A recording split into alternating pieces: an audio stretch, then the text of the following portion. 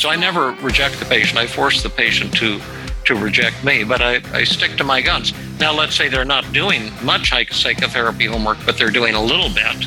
Well, then I would tell them, this is fantastic. You brought me this napkin that you wrote some negative thoughts on probably 10 minutes before the session. But this is good enough, and this will give us a fantastic session that we can work on your negative thoughts. And if I can persuade you to do a little of this every day, you'll be on the road to rapid recovery. Welcome to the 1000 Day Sober Podcast. My name is Lee Davey. I am not an alcoholic. I refuse to be anonymous. I am someone that doesn't drink alcohol, and I spend every waking moment of my life helping other people do the same. Like right now. We're going to be talking in a little bit with Dr. David D. Burns. I like it when people have a middle initial. Lee M. Davey. Doesn't sound the same as it. Dr. David D. Burns. Yeah, he's going to be our guest in a minute.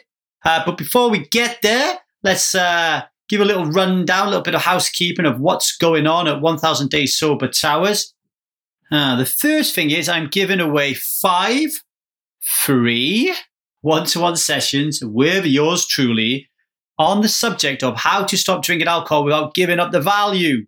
3 of them have already been taken by the peeps on our new private Facebook group. So there's 2 slots left. If you want them, then email Richie, the 1000 Days Sober Community Manager, at 1kdayssober@gmail.com. All right, 1kdayssober@gmail.com.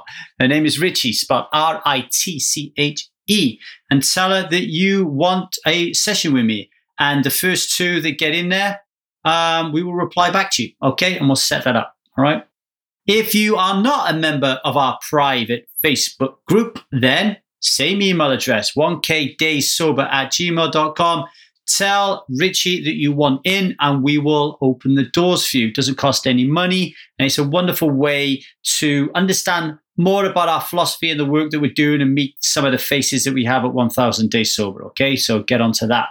If you are interested in taking the STRIVE method for addictions, the world-renowned STRIVE method for addictions, or STRIVE method for relationships, 2 6-month powerhouses of workshops to help you become someone that doesn't drink alcohol, to help you improve your relationship, then go to 1000dayssober.com and select a Choose Yourself call. You'll probably end up on a call with me, and I'll be trying to twist your arm behind your back to convince you to put your hands in your pocket and invest in yourself to take those wonderful courses. All right. And finally, if you would like to read our booklet, How to End Your Cravings for Alcohol in 6 Steps, then send an email to Richie, 1kdayssober@gmail.com, and ask her to send you a copy of that book. Okay, without further ado, I'm going to leave you in the capable hands of Dr. David D. Burns. Mr. Burns is the author of Feeling Good, The New Mood Therapy, a book that's sold well over 5 million copies in America alone. David is an adjunct clinical professor emeritus of psychiatry and behavioral sciences at Stanford University School of Medicine. He has received numerous awards for his research and is known as the Gandalf of cognitive behavioral therapy. He's also just released this fantastic book, which I'm now showing on YouTube, which is called Feeling Great, which is really big. And you don't need guns in America. Just buy a copy of Feeling Great. And if someone comes to your house, smack them over the head with it. Job done, right?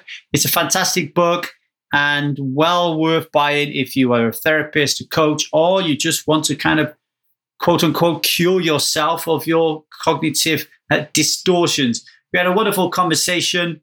Watch the YouTube video. He looks like a cross between Santa Claus and some wishy-washy pirate. But don't let that fool you. The guy has got magic dust in his fingertips, okay? And if you want to learn more about Dr. David Burns, his book and all the work that he does, get over to www.1000dayssober.com, head to the podcast page, and there you will find a podcast page just on David Burns. Now, be careful. Make sure you get the right one, all right? So this one that you're looking for is something like how to use CBT to end up feeling great.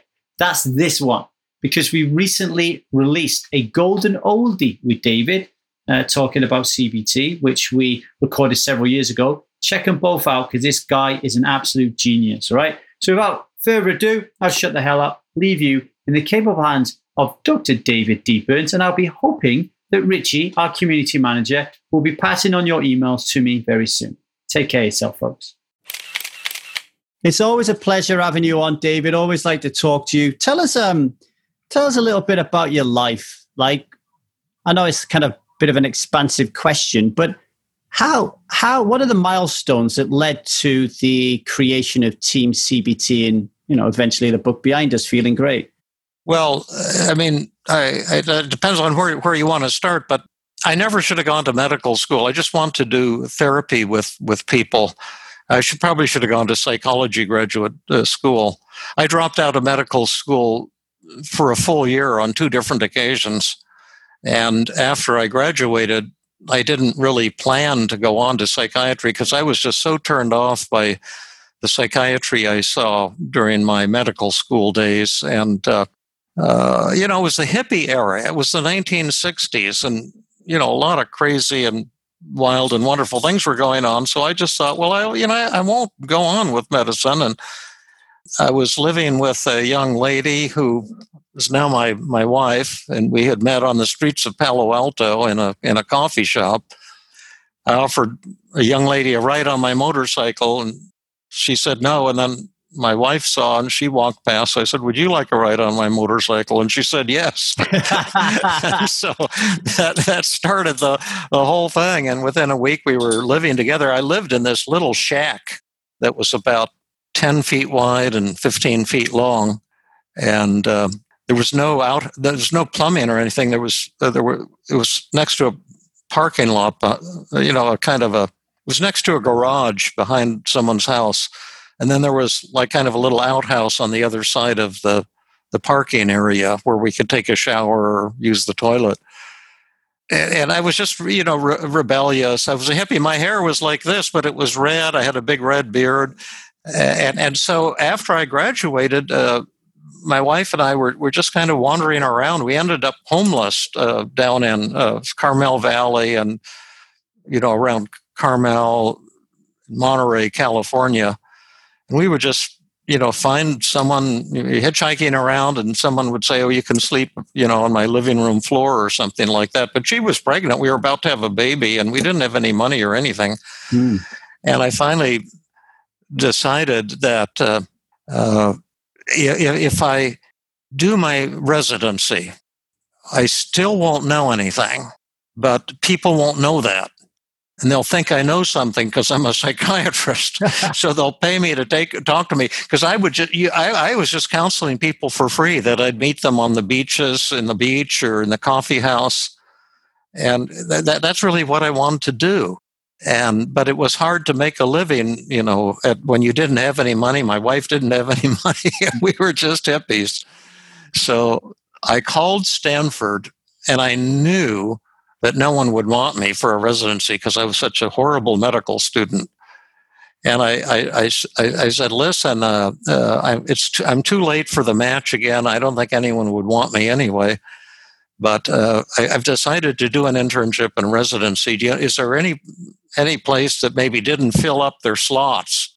And they said, "Oh, Highland Hospital up in Oakland, they didn't fill up one of their slots. They'll take any warm body. So why don't you talk to them?" So I said, "Hey, that sounds great." So I called this guy at Highland Hospital, and he said, "If you can make it up here to Oakland, I'll talk to you." And I did that, and they accepted me into their internship and residency program. And it was actually turned out to be a tremendous experience for me. And then I transferred from there into Penn, University of Pennsylvania, and started just really working my butt off, the opposite of when I was a medical student. I started publishing papers. I learned how to do research and publish papers. I was winning awards, and I was supposed to stay on the faculty doing brain research on this chemical imbalance theory, and I had grants and all of that. But I just knew that I didn't want to spend my life doing that, because my own research that we published showed in 1975 that it was false theory. It was not true that depression and anxiety result from a chemical imbalance in the brain, this so-called deficiency of this chemical serotonin. And then the patients I was giving all these pills to, very few of them were recovering. And so I was looking around for something that would work. And then someone told me about Aaron Beck had this kooky new thing he called cognitive therapy. And he had this theory that I thought was utter rubbish, that actually negative thoughts cause depression. And you could train people to change the way they think, and then they change the way they felt. And I said, this cannot be true. So I started going to his seminar to prove that it wouldn't work. And I started asking him for what are techniques? How could I help this? I have this suicidal patient or this seriously depressed patient. What should I do? And he said, well, try this technique or try this technique. It was all based on changing these distorted negative thoughts. And lo and behold, the patients started popping like popcorn. They just started getting better really rapidly. And the patient said, we want more of this. This is great. This is really working. And I began to think maybe there's something to this. And eventually, I just told the medical school, I said, I'm going to send my money back for my grant. I don't want to build a serotonin research laboratory here in the medical school. I don't want to keep pushing pills like this. And so I left the university. I stayed on the voluntary faculty, but left the full-time faculty and opened my practice and started treating with people with cognitive therapy. And it was just blowing my mind.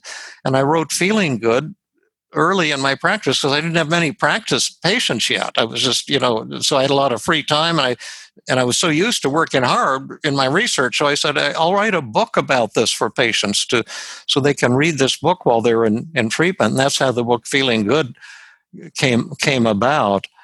And then after Feeling Good came out, cognitive therapy began to emerge and go all around the world, and became the most popular form of psychotherapy in the world and the most researched form of psychotherapy in the world, this idea that depression results from distorted thoughts.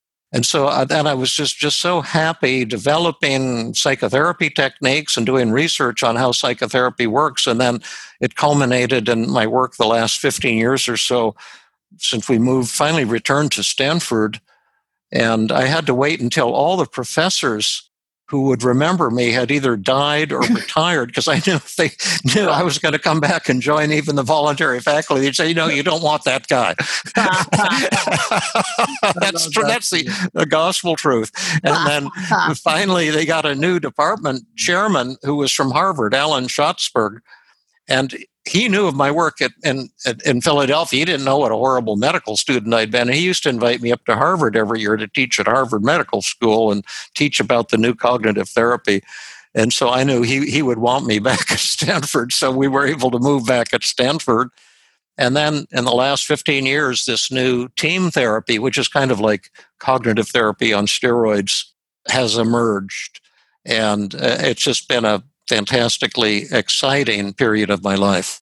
Yeah, it's really, I found you, I don't even know how I found you. It was through the podcast chain of stuff.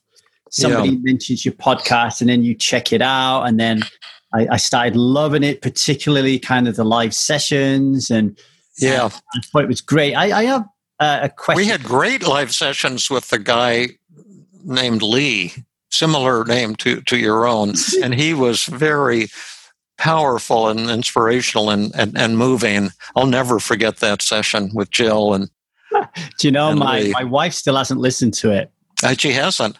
Wow. Well, that's only because she says she's pissed off for listening to my voice all the time. Why would I want to listen to 3 hours of it? Sure.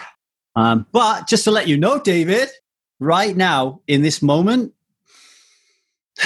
we are more connected and more in love than we've ever been. I'm so happy to hear that. That is awesome. Your session was very moving. It was monumental, really. Yeah, I've been having a lot of light bulb moments since that moment. Now, where do you live? Because I kept thinking you were in London. Now you're in Los Angeles. I know it's weird to say this, but I got stuck here in Los Angeles. So we've been doing since my daughter Zia turned 2. She's 4 now. We've been doing 6 months in the US in the winter and 6 months in the UK in the summer. Oh. because I have a son in the UK. Oh. That has been the plan. And then we came out here and got stuck because of COVID. Oh, wow. And now I can't go back because Donald won't let me back in. So I'm applying for a green card at the moment. So we'll see how that gets on. So are you thinking of maybe staying here indefinitely? I'm going to make Los Angeles my home, or California. Yeah. Well, when you're up in the Bay Area, you should visit our Tuesday training group at Stanford, and you can see Jill and see what we're doing. In fact, it's virtual. You might want to just attend it virtually one Tuesday. Let me write myself a note. I would definitely do that. How do you develop your techniques? Because I know in the book behind me here, Feeling Great, there's 50 techniques, but I know you've got a lot more than that. I'm really curious. How do you develop them? Well, the way I develop them, sometimes it's something I learn, and then I put a spin on it to make it more powerful. Like I saw this guy, Maxie Maltzby, do a demonstration at Penn during my residency, and he was supposed to be some kind of cognitive therapist and might have trained with Albert Ellis at one point.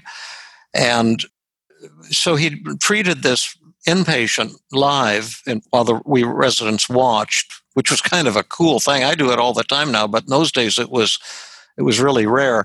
And it was this woman with borderline personality disorder, which is a super severe form of depression. And I think she was actually hospitalized because she was suicidal because she'd broken up with her boyfriend.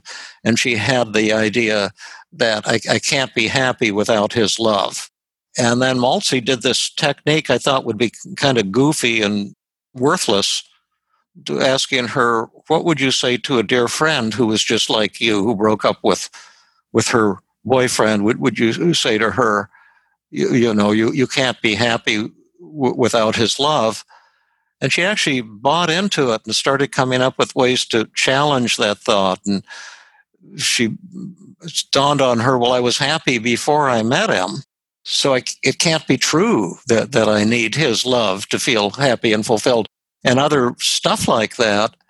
And by the end of the session, she said her depression had gone, and I just couldn't believe it. It was so amazing seeing that, especially with someone so angry and so severe as needing hospitalization for dangerous suicidal urges.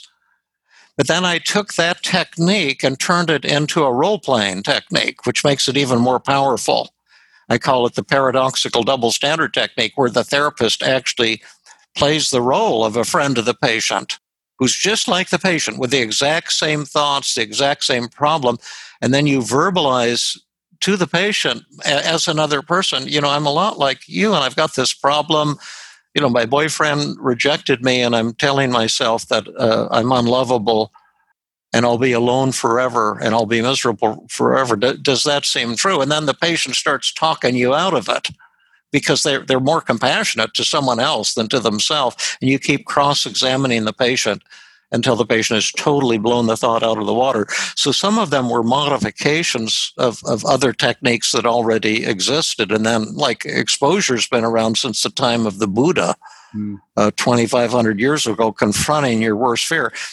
But I've probably created, 35 forms of exposure, cognitive exposure and time travel and hypnotic exposure and all kinds of things. And then a lot of the techniques I just created myself. Like when I'm working with somebody, and I was always coming up with techniques because patients in the old days used to be very difficult to treat. They're kind of resistant, and I kept thinking I need more techniques. So I would sometimes create 8 new techniques in one therapy session with somebody. I had a patient once that acquired 118 techniques before she got better. She was horribly depressed. I did 117 techniques that failed, and the 118th hit it out of the park. So I just, it just comes to me. And if something helps a patient, I get this goofy idea and I do something and the patient says, oh, that helps me. Then I give it a name so I can remember what I did. I try it with 3 or 4 other patients. And if it helps people, I add it to my list. But I had a list of 100 in the new book, and the publisher said the book is too long. And I had to take out about 10 chapters, and it's still a big book. And I took out half of those 100 techniques because it was too long. And now I kind of wish I'd left them in there. But there's actually about 105 techniques I use regularly. You could definitely have a handbook addendum to it for sure. Yeah. I'm interested, if you go 117 techniques with somebody, how does that affect you in your mindset? I loved it. It's like playing chess with the greatest chess player in the world until you get a checkmate. But when you get a checkmate, you both win because the patient goes into euphoria from depression or anger or anxiety or whatever. But it was always thrilling to me. I never have been tired in therapy, with one exception, and that's if I say something that hurts a patient's feelings. That was horrible. Someone felt worse at the end of a session because of something I had said or done. It was horribly painful for me. But aside from that, I love therapy. I used to, when I was in full-time practice, I used to see 17 full therapy sessions on Wednesdays alone, just seeing people back to back. And the longer the day went on, the higher and more energized I became. That's incredible.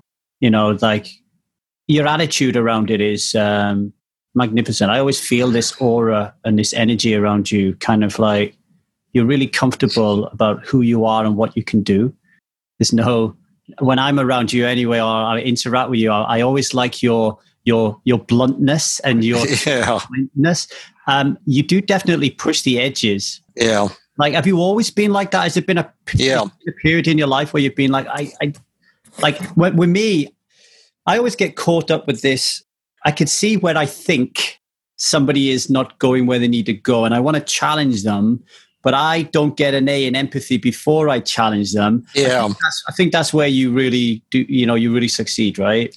Yeah, you got to have that, because if you don't have the patient really feeling cared about and liking you, then they're not going to trust you to use really powerful techniques. And I use, as you experienced yourself, pretty aggressive techniques.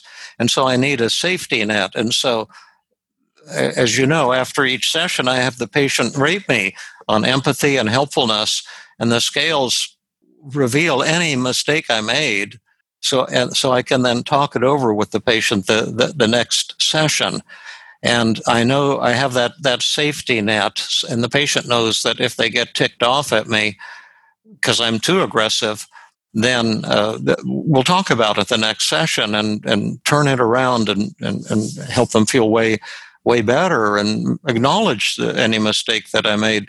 But as I've gotten older now, I think I've become, I'm still awfully darn flawed, but more tender and probably more gentle with people, and trying to learn to become more sensitive as well, because that's a tremendous thing. I was doing a workshop on Sunday with Jill, a full day workshop, and there was this fellow in the audience. There were hundreds of people there, therapists, all of them therapists, I guess, but there were. As you scan the audience, I saw this name Kai Chan, and I said, "Who's that?" Sounds vaguely familiar, but I couldn't figure out who it was. But who he was someone who had listened to the podcast by Michael Simpson on vulnerability and shyness. It was one of our most popular podcasts. And then maybe he had written to me, and I answered him and gave him some idea of something he could do to work on his own crippling shyness.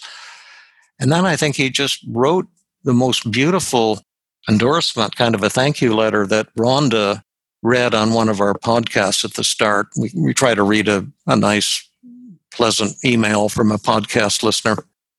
And I think that was the thing, that there was something about the shyness podcast that apparently had helped him fantastically. And then in the workshop, we were asking the therapists how they would create experiments for your patients to test different self-defeating beliefs or distorted thoughts. And one of them was, for shy people, the thought would be, if I smile and say hello to strangers, or if I tell strangers that I've been shy all my life and ashamed of it, and I'm not going to be ashamed anymore, I'm telling people today, and that's why I'm telling you. Then he had the thought, if I tell that to people, they'll be angry with me. They won't like it. And then he said, so he raised his hands when I said, what experiment have you cooked up? And he said, well, my experiment would be to ask strangers this. And he says, in fact, I've been doing it recently, and by God, it's changing my life. And he became tearful. And I said, well, you could do that experiment right now here in the workshop. There's over 300 therapists here. Why don't you ask them if they judge you or look down on you because of your shyness?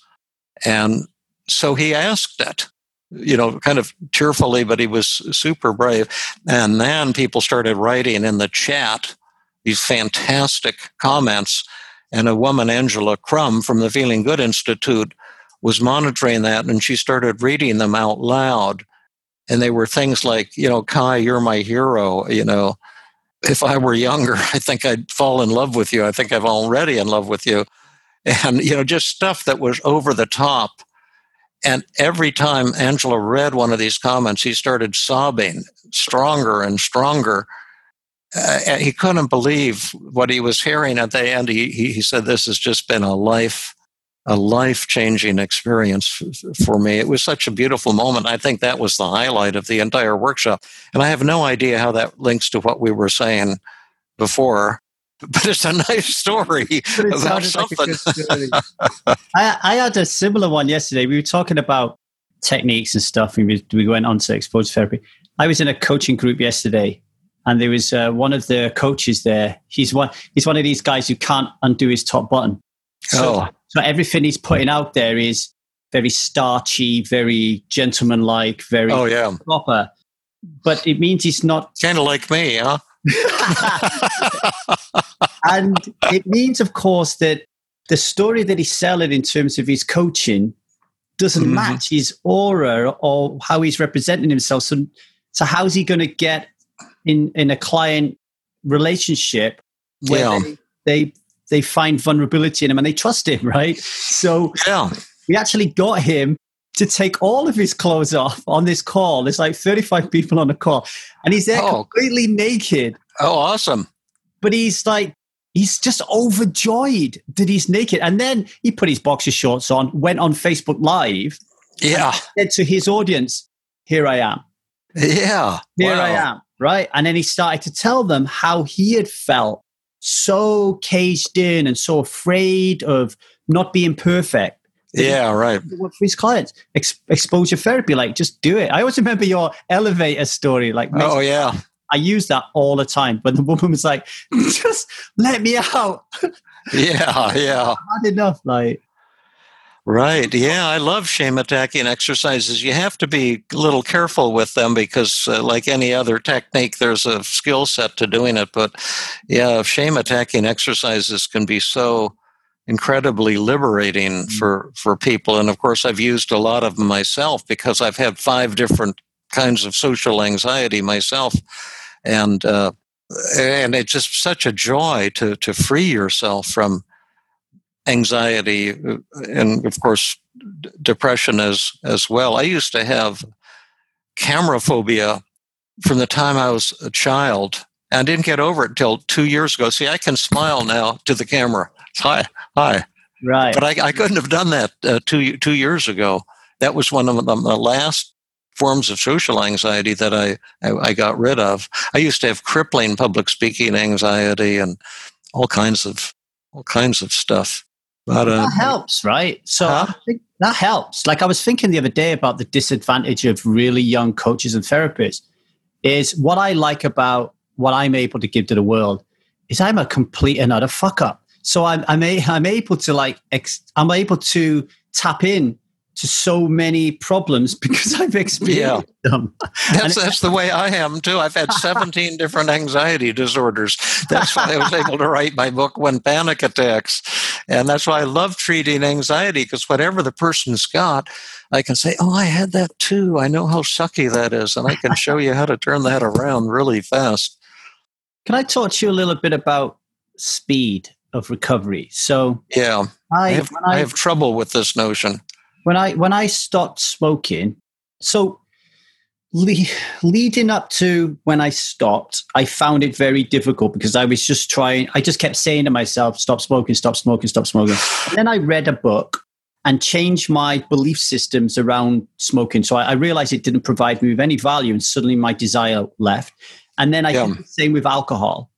And then I get myself in this trap, if you like, where I'm helping people to overcome cigarette and alcohol addiction. And they come to me with this story that it is just so complicated and difficult for them to overcome. So in a way, I have to build up my infrastructure to help them with that. But at the same time, within me, I think to myself that this is really simple to fix. Yeah, right. So that's right. What do you think? I know it's a really difficult question, David. Maybe you could ask me some questions, but what happened to me? Like, why was I able to quit very quickly reading books, and then other people find it really difficult and believe the story that it needs to be so painful and so challenging? Yeah. I don't know really, but I had the same experience when I was a resident. We had a hypnotist show us, a group hypnosis demonstration, and it wasn't anything fancy. He just had us close our eyes and then asked us, is there something you want to change, some habit or something? And I'd been smoking about a half a pack a day for a year of these Indonesian cigarettes that had this super great clove-type smell. It was to die for. They smelled so good. And he started talking about instead of thinking of all the dangers and bad things about being a smoker, think of all the great things about being a non-smoker. And you'll have clear air and clean, fresh breath, and you'll have better running ability and greater stamina, and you'll be able to say, I did it. And things like that. I'll make all this list of positives. And then he said, now with your fingers, you'll notice your right finger will jiggle if you're ready to stop smoking now, and your left finger if you've decided not, and then both fingers will go up if you're a little unsure right now and need a few more days until you decide. And I think my right finger went up, and then he kind of woke us up. It wasn't a real trance or anything, and I never smoked again after that day. And it was just a sudden thing. And I never had any withdrawal effects. I never had any cravings or anything. But I think that motivation is huge in all the addictions. I don't think it's so much a matter of techniques as a matter of deciding if that's what you want. And that's when I'm working with habits and addictions now. I list with the patient all the reasons not to change. All the reasons to keep drinking, the fabulous things of drinking as much as you want, whenever you want. And then we make another list of how sucky and awful it would be to stop drinking. And then we make a third list of what your drinking shows about you that's positive and awesome. It's a spiritual thing, because the Dalai Lama said happiness is the purpose of life. And so when you're drinking, you're creating happiness. So you're doing something spiritual, and you're kind of a rebel. You're a bad boy, and you're saying, I don't have to follow the mores, and I don't have to behave properly. And that's a beautiful wildness in your spirit. And all of those things, we come up with 25 overwhelming reasons to keep drinking. And then I say to the patient, well, given all of this, I have no idea why you'd want to quit drinking. Do I have techniques to help you quit drinking or help you lose weight? Oh, absolutely, I do. And it could happen fast, but I'm not convinced we should do that. Why should we do this? So I put the patient in the position of convincing me, and I play the role of their subconscious resistance. And I found that creates a lot of power and prevents a lot of failure, because the failure in the treatment of addictions, just like the failure in the treatment of depression and anxiety, is the result of the therapists who try to help the patient. In trying to help someone with the procrastination or habit or addiction, almost always leads to failure. But now it becomes the therapist's failure because you didn't help them stop drinking, so they can keep drinking happily, and the failure becomes yours. And so I've just gone much more heavily in all of my treatment in the direction of acknowledging the patient's resistance and showing the good things about the patient's resistance. And that has really transformed my clinical work because I'm no longer trying to help people against their will. I'm going to be very vulnerable and open here and share something that may be a problem in the industry. Is when I am trying to figure out if a client or not is a good fit, we're a good fit for each other. So pre signing up to work together, David, there are many times in the past, not now, many times in the past where I've been working through the voice of resistance and I've realized that they're not ready. They're saying they're not ready. Yeah. But I've still taken them on as a client because I have a business to run. Oh, yeah, right. Conflict of interest, sure. Yeah. And that's huge. Today, I am brave and bold enough and courageous enough and in integrity enough to be like, okay, you're not ready. You're not ready. And then that is like, for me, that's like the ultimate form of the voice of resistance. Because they're sometimes they just disappear. And other times they're like, what do you mean I'm not ready? I'm totally ready. Let me prove you I'm ready. That's right. So either way you win. If they go, then you're not in the unethical position of trying to force someone to do something against their will. And if they say you're empowered and they become empowered to change. But very few therapists know how to do that or are willing to do that. And they have this idea, it's an addiction really, that I have to help the patient. I have to go where the patient is at. I can't make the patient accountable. I can't make any demands on the patient. And they take great pride in a therapeutic approach that's, to my way of thinking, most of the time doomed to failure. But the approach that you just described, which is really fantastic, is so much more powerful. I could see, David, where I was showing up in the relationship trying to be the hero. And every time I try to be the hero, I was making them a bigger victim. Which is ridiculous because obviously what I want them to do is realize their power. Realize they got it within them, not me. I'm just a guide lighting a few lights and hopefully they can grasp onto some of them. So I think like for therapists and coaches, it's so important that we do so much work on ourselves and evolving, and standing in our integrity when we're working with people. Well, you're glowing. You look like you've done some fabulous work on yourself because you seem really happy and joyful. I love seeing that. I'm in the best shape of my life right now, mentally, physically. Nice. Wow. So what you're talking about there really is resistance and becoming the voice of resistance, which is like really important work. Touch upon that a little bit in a minute, but I do have one question for you. When I go there and I follow your lead and I say to them, well, come on, let's create this list of reasons why drinking alcohol is so great. Okay. Yeah. Sometimes I get feedback that triggers them to drink. So they'll say to me, I felt triggered to drink afterwards because of that. Have you come across that before? Yeah, that can definitely happen. So you have to be real careful, and every technique isn't going to be appropriate for every individual and every kind of problem. And if you're not sensitive to a lot triggering for someone with an addiction, and being sensitive really to everyone you're working with, techniques that may be offensive to them or ineffective to them. That's why I think it's great to have so many techniques available. So if this direction isn't working, well, we'll come in from this other direction. If the patient wants to change, wants to recover from depression or anxiety or develop a more loving relationship or whatever it is, defeat a habit or addiction, we'll get the job done. I like that. That's really useful for coaches and therapists and people who are trying to help people to listen to that. That's really important to avoid the cookie cutter approach. And I know sometimes when I've written to you, David, like there's a very cookie cutter approach about some of the emails I send. It's like, give me the answer, David, give me the answer to solve all of humanity's problems. And you're always answering me in a really wonderful, witty way. Lee, everybody's, I don't have the answer to that one, I'm afraid. But also really important to the people listening to. Actually, I do know the answer to that one. Go on, give it to me. No, there's a surcharge for that. I like it. Like, I have people within my community and they're like, what's wrong with me? Nothing's working. And it's just a question of, well, we just haven't found the right way to kind of help you yet. Like, yeah, that's right. Passion and exactly.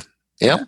So many different variables in it. So, concentrate a little bit more on resistance, because especially in addiction, so we were just talking on our Marco Polo group, this video group, people saying, I'm doing the work, and I don't know what's happening to me. And I keep thinking to myself, when I'm in a conversation, I feel like resistance is blocking you from getting deeper to do the work, which is why you need the skills of a David Burns or the skills of a Jill Levitt to be able to facilitate and help you go deeper. So talk a little bit about resistance for a few minutes, if you don't mind, because I think it's important.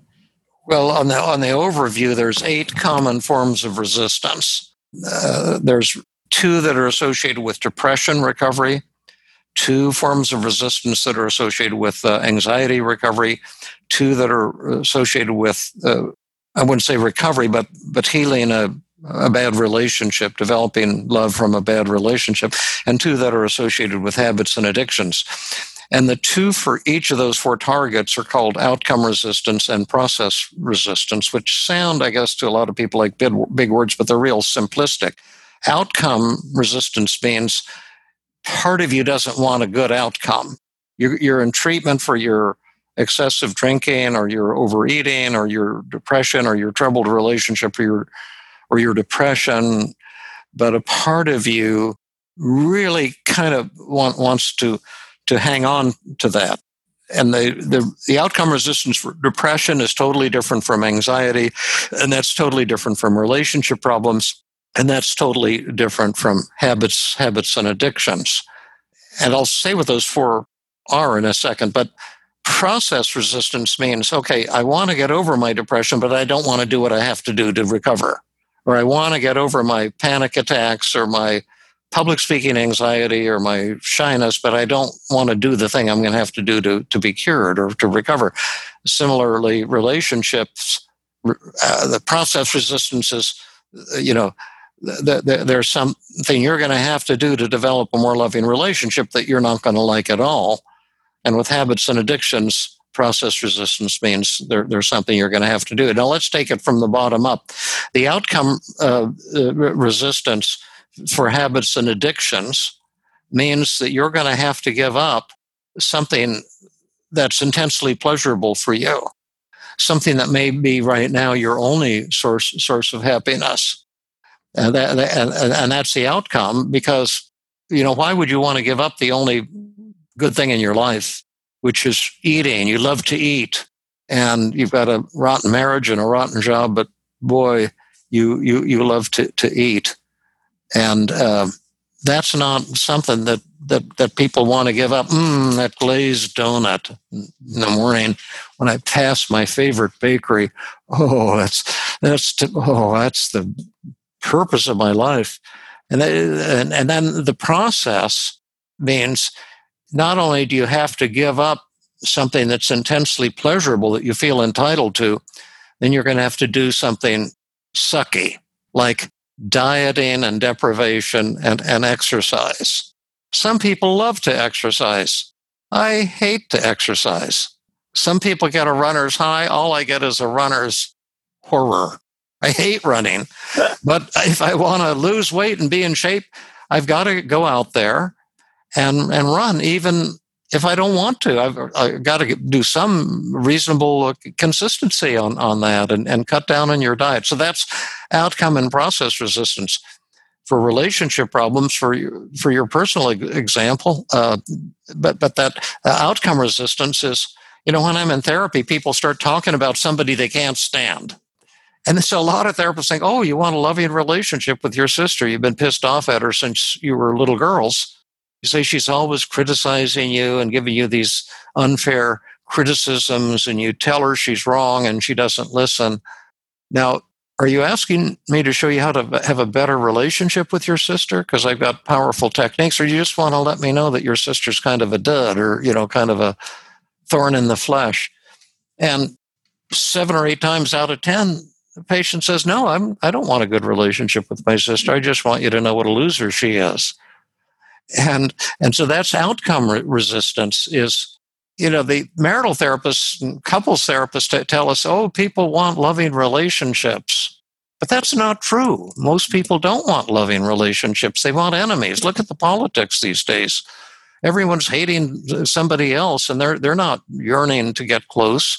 They are yearning for some revenge or some putting the other person down. And then the process, that's outcome resistance for a relationship problem.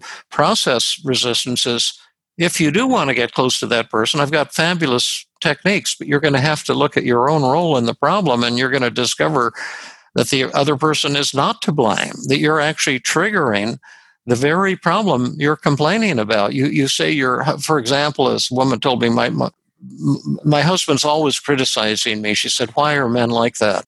And I said, we don't know why men are the way they are. We don't know why women are the way they are. But if you can give me one exchange you had with with your husband, maybe we'll see, why he's so critical of you. And she said, well, he's been criticizing me for 35 years. And I said, well, I just need one criticism. And what did he say? And what did you say next? She said, well, just last night he told me, you never listen. And he's been telling me that for 35 years. It's so stupid for him to say that. And then I said, well, how did you respond when he said, you never listen? And she said, oh, I just ignored him. And, she couldn't see that she's forcing her husband to make this attack on her. Now, I'm not trying to come across here as sexist, because if the husband had come in asking for help, he would have learned that he's causing the very problem he's complaining about as well. Mm. But the process resistance on relationship problems is very painful. It's the death, one of the 4 great deaths of the self, and it's the self that wants to blame and feel morally superior. And then when you look at your role in the problem, as you personally experience, it can be a painful and tearful event, but a beautiful moment. And then in anxiety, the outcome resistance is that you don't really want to stop worrying and being anxious because you think something terrible will happen if you do. And so your anxiety is protecting you, like a student with the worries constantly, oh, I'm going to flunk. In fact, a fellow called me to show you about resistance. I'll disguise his identity. You may think you know who it is, but I'll disguise it so you can't. But he got me on my home phone, and he said he was calling from Texas, and he said, I'm the top college prospect for Major League Baseball. I'm the top pitcher in the country. They say I may be, the greatest pitcher of all time. And but I've been panicking because the scouts are coming. They want to watch me pitch and stuff, and I'm so nervous. I can't throw a baseball, and you've got to help me. And he was very demanding. He says, I've been all over Texas. I've been all over the East Coast, going to the most famous experts in the treatment of anxiety, and no one can help me. And I heard about your book, When Panic Attacks, and you've got to help me. I'm going to fly right now to San Francisco, and I want you to treat me, starting tonight. And I said, listen, I'm no longer in private practice, but I have a young colleague, Dr. Matthew May, and he's absolutely a genius. And maybe you can call him, and you could come out and do an intensive with him. He says, put Dr. May on the phone right now. And I says, I don't live with Dr. May. I'm married. This is my home. I'll give you his office number, and you can call him. And then the guy, I got him off the phone. I thought, man alive, this guy is kind of annoying. And then he called back in 20 minutes. He says, Dr. May refuses to answer the phone. Why won't he talk to me? And I said, just leave a message. He's probably with a patient, and then he'll call you back. And then the next day I was talking to Matt. He's a former student of mine. He's now in clinical practice. And I said, Matt, I'm sorry I referred that guy to you. He said, he was the most difficult, anxious patient I've ever encountered in my entire life. Is he going to come and do an intensive with you, fly up from Texas? Matt says, no, I don't think so. I says, I'm not surprised. He's probably just too difficult to treat. I said, what happened when you talked to him on the phone? And Matt says, well, I just talked to him for 7 minutes, and then he said he was cured. And I said, what the heck are you talking about? That guy's the most irritating, annoying, narcissistic, intensely panicked person I've ever come across. And that's just, well, I just did what you taught me to do. And I said, what's that, Matt? And he says, well, I just told him. I said, listen, could I treat you and make your anxiety disappear? He says, I could do that quickly, but I told him, I said, I don't think I'm willing to do that. And then he says, the fellow starts saying, well, why not? If you've got these techniques, you must treat me. Why won't you treat me? And Matt says, well, you see, I've seen you on national television pitching and playing baseball, and you've been such an inspiration to me and to millions of people. And you are fantastic. But it's that inner criticism that has been the key to your success. You tell me you've been worrying constantly ever since you were practically your earliest childhood memory, constantly driving yourself and worrying that you're going to fail. Can I make that go away? I definitely can, almost by magic, if you would want. But you see, that's the key to your success. And that's what has given you this blessing of talent that you have. You're going to make history. You're going to make, baseball history. And then the fellow said, oh, Dr. May, you mean my anxiety is okay? My self-criticisms are okay? And Matt says, okay, that's the key to your success. That's your strength. Don't ever let your anxiety go away or even diminish. Mm. And then the fellow says, oh, thank you, Dr. May. My anxiety just disappeared. I'm just feeling on top of the world now. But that's, you see, the outcome resistance is that the patient thinks that they need the anxiety in order to be successful, or they need their phobia in order to, be safe or whatever. And then when you become the voice of the patient's resistance, like Matt did, and you let him see how beautiful and awesome the symptom is, why he's clinging to it, paradoxically, the patient doesn't need it anymore. Mm-hmm. And then it's the same with depression, too. There's an outcome resistance, which generally, similar to this fellow, comes from the patient's high standards, criticizing themselves. I'm not as good as I should be, and I'm a failure, or I'm unlovable because my marriage broke up. And that's an expression of what's most beautiful and awesome about the person. And then the process resistance is psychotherapy homework. If you want to work with me, you're going to have to do psychotherapy homework. And it's not negotiable, because every patient I've treated who did psychotherapy homework recovered. And every patient I've treated who refused to do the psychotherapy homework not only failed to recover, but got worse and typically just dropped out of therapy. And so that's process resistance. So those are the 8 forms of resistance. And that system of categorizing them and recognizing them has been very helpful. It's one of the real breakthroughs, I think, in my own career, and has then allowed me to develop techniques to focus on the outcome resistance for depression, the process resistance for depression, the same for anxiety, the same for relationship problems, the same for habits and addictions. And these new developments in Feeling Great, my new book, have really led to ultra rapid recovery for many patients for the first time. When I was a young psychiatrist, I occasionally had people who recovered really rapidly, but now I see ultra rapid recovery in a good 90% of the people I treat, at least with depression and anxiety. And now addictions that you're working in are harder to treat than depression and anxiety. But in depression and anxiety, often all people need is a single, extended session, kind of like what you had, a 2-hour session or something in that range. And then generally their symptoms will disappear. And then you do relapse prevention training so they'll know what to do when the negative thoughts and feelings come back, how to get rid of them again quickly. And then it's most of the time it's one and done. I'm not saying all therapists can do that, but that's what I've seen with the new techniques. And that's why I wrote Feeling Great, so I think people can pick these techniques up and use them on their own. That's what I'm hoping. What do you do with, or what did you do in the past? Because I know you're not in private practice now. How would you handle habit and addiction cases where they initially agree to sign up to do the work and then they don't do the work, because you get into that dilemma of you want to. I don't know, maybe ego comes into it, wanting to chase them and wanting to do the work, but then that's making... Yeah, well, that sitting with open hands, I think, is so important. And when that happens in the area of depression, which is where, I've had vast experience, more so than in the area of addictions. But if I have the patient, again, sign a kind of contract that if Dr. Burns accepts me into his clinical practice or here at the clinic, I agree to do psychotherapy homework. Here's how many minutes a day. Here's how many days per week.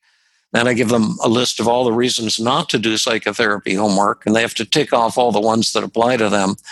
And I really make it clear to them, if you want to work with me, this is not negotiable. And if for any reason you don't want to do homework, God bless you. There's tons of therapists in the community that don't believe in psychotherapy homework, and any of them would be grateful to have you as a patient. And so if what I'm proposing doesn't make sense, go and look for what you're looking for. And if it doesn't work, you're welcome to come back anytime. It would be a joy to work with you. But if you work with me, I want to show you how to go from severe depression to joy. And in order to make that happen, you'd have to do the psychotherapy homework. Most of the time they stayed, but that was hard for me at first, because I thought all my patients would leave me and I shouldn't make them accountable. But it just has transformed my clinical practice to set it up that way. And then if they initially agree, and then it's 2 or 3 sessions later, and all of a sudden they stop doing homework, well, then I can show them that contract and let's look at all the reasons maybe you've decided to stop doing psychotherapy homework. And I hope I don't lose you now. But maybe I talked you into something I shouldn't have, that you weren't ready for. And if you don't want to do psychotherapy homework, I would totally understand. And if you drop out now, you'd always be welcome back. So I never reject the patient. I force the patient to reject me, but I stick to my guns. Now, let's say they're not doing much psychotherapy homework, but they're doing a little bit. Well, and I would tell them, this is fantastic. You brought me this napkin that you wrote some negative thoughts on probably 10 minutes before the session. But this is good enough, and this will give us a fantastic session that we can work on your negative thoughts. And if I can persuade you to do a little of this every day, you'll be on the road to rapid recovery. But most therapists are afraid to make patients accountable. I was talking to a faculty member at Stanford recently. I won't name her name, but she was actually enraged by the idea that I made patients accountable and make them do homework. And she was saying, I always meet patients where they are. And I know most of them need long-term, insight-oriented therapy. She was so proud of herself and so felt judgmental. And I found it annoying, to be honest, but she was absolutely not going to give up this idea that she wasn't going to make patients have to do psychotherapy homework, that she was somehow superior in skill and had deeper, better methods. I used to think that way myself for years. It took me 7 years until I finally turned my head around and started making people accountable. What worked for me was when we did our work together, and you got me to see that I needed to take 100% responsibility for what's going on in my relationship. You can take that into your practice. Yeah. And you can say to yourself, how did I end up working with this person who doesn't want to do the work when they agreed? And most of the time for me, I kind of know at the outset that even though they're signing it, they're not going to do it, but I took it as a client anyway. So that's on me. So I need to shore up that leak, if you like. Yeah, I used to do that all the time, try to save someone. I made a list of 50 ways to get patients to do their psychotherapy homework. Some of them were developed by Albert Ellis, some of them were developed by Aaron Beck, and some of them I made up. And I can tell you, none of those techniques ever worked with any patient, even on one occasion. If a patient wasn't going to do psychotherapy homework, I wasn't going to save them. And when I finally accepted that and decided to make the patient accountable rather than try to save everybody. It just, the whole universe rotated, and my practice became vastly more effective and vastly more rewarding. But I was going to say more rewarding. Yeah, more rewarding. But it was my narcissism that led me down the wrong road, thinking I was going to be so great, I was going to help everybody. And whenever I give into that impulse, I typically get burned. I'm going through that process of self-realization at the moment, like putting myself in the hero position and victim, thinking they need me to help save them. It's all bullshit, you know? Yeah. And that is like, it's not good energy. Right. David Burns, it's been a pleasure to meet you. You got me thinking about Christmas and Father Christmas with your beard and stuff.